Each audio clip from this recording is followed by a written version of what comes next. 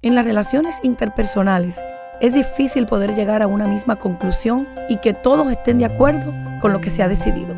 Sin embargo, es importante que aunque tengamos distintas opiniones y puntos de vista, tengamos un mismo acuerdo, sobre todo en las relaciones matrimoniales y en los negocios. Muchas relaciones son rotas al no saber manejar este aspecto. La Biblia misma declara: ¿andarán dos juntos si no estuviesen de acuerdo? Es importante que como matrimonio aprendas a estar en armonía con tu pareja en las decisiones que se toman, ya que éstas influyen en el bienestar familiar.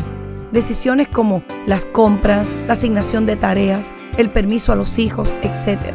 Van a haber situaciones en que no estarás 100% de acuerdo con lo que se está decidiendo, pero por el bien de tu matrimonio y de tus hijos, te tocará ceder y aceptar con respeto el acuerdo en que se ha llegado.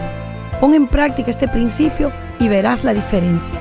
Soy Marian Delgado y te animo a conocer más de cerca a Dios. Búscalo en la intimidad y pídele ayuda. Verás la diferencia en tu vida. Han escuchado Un Minuto con Marian. Para más información, llámanos al 305-273-1263 o visita mujerúnica.com.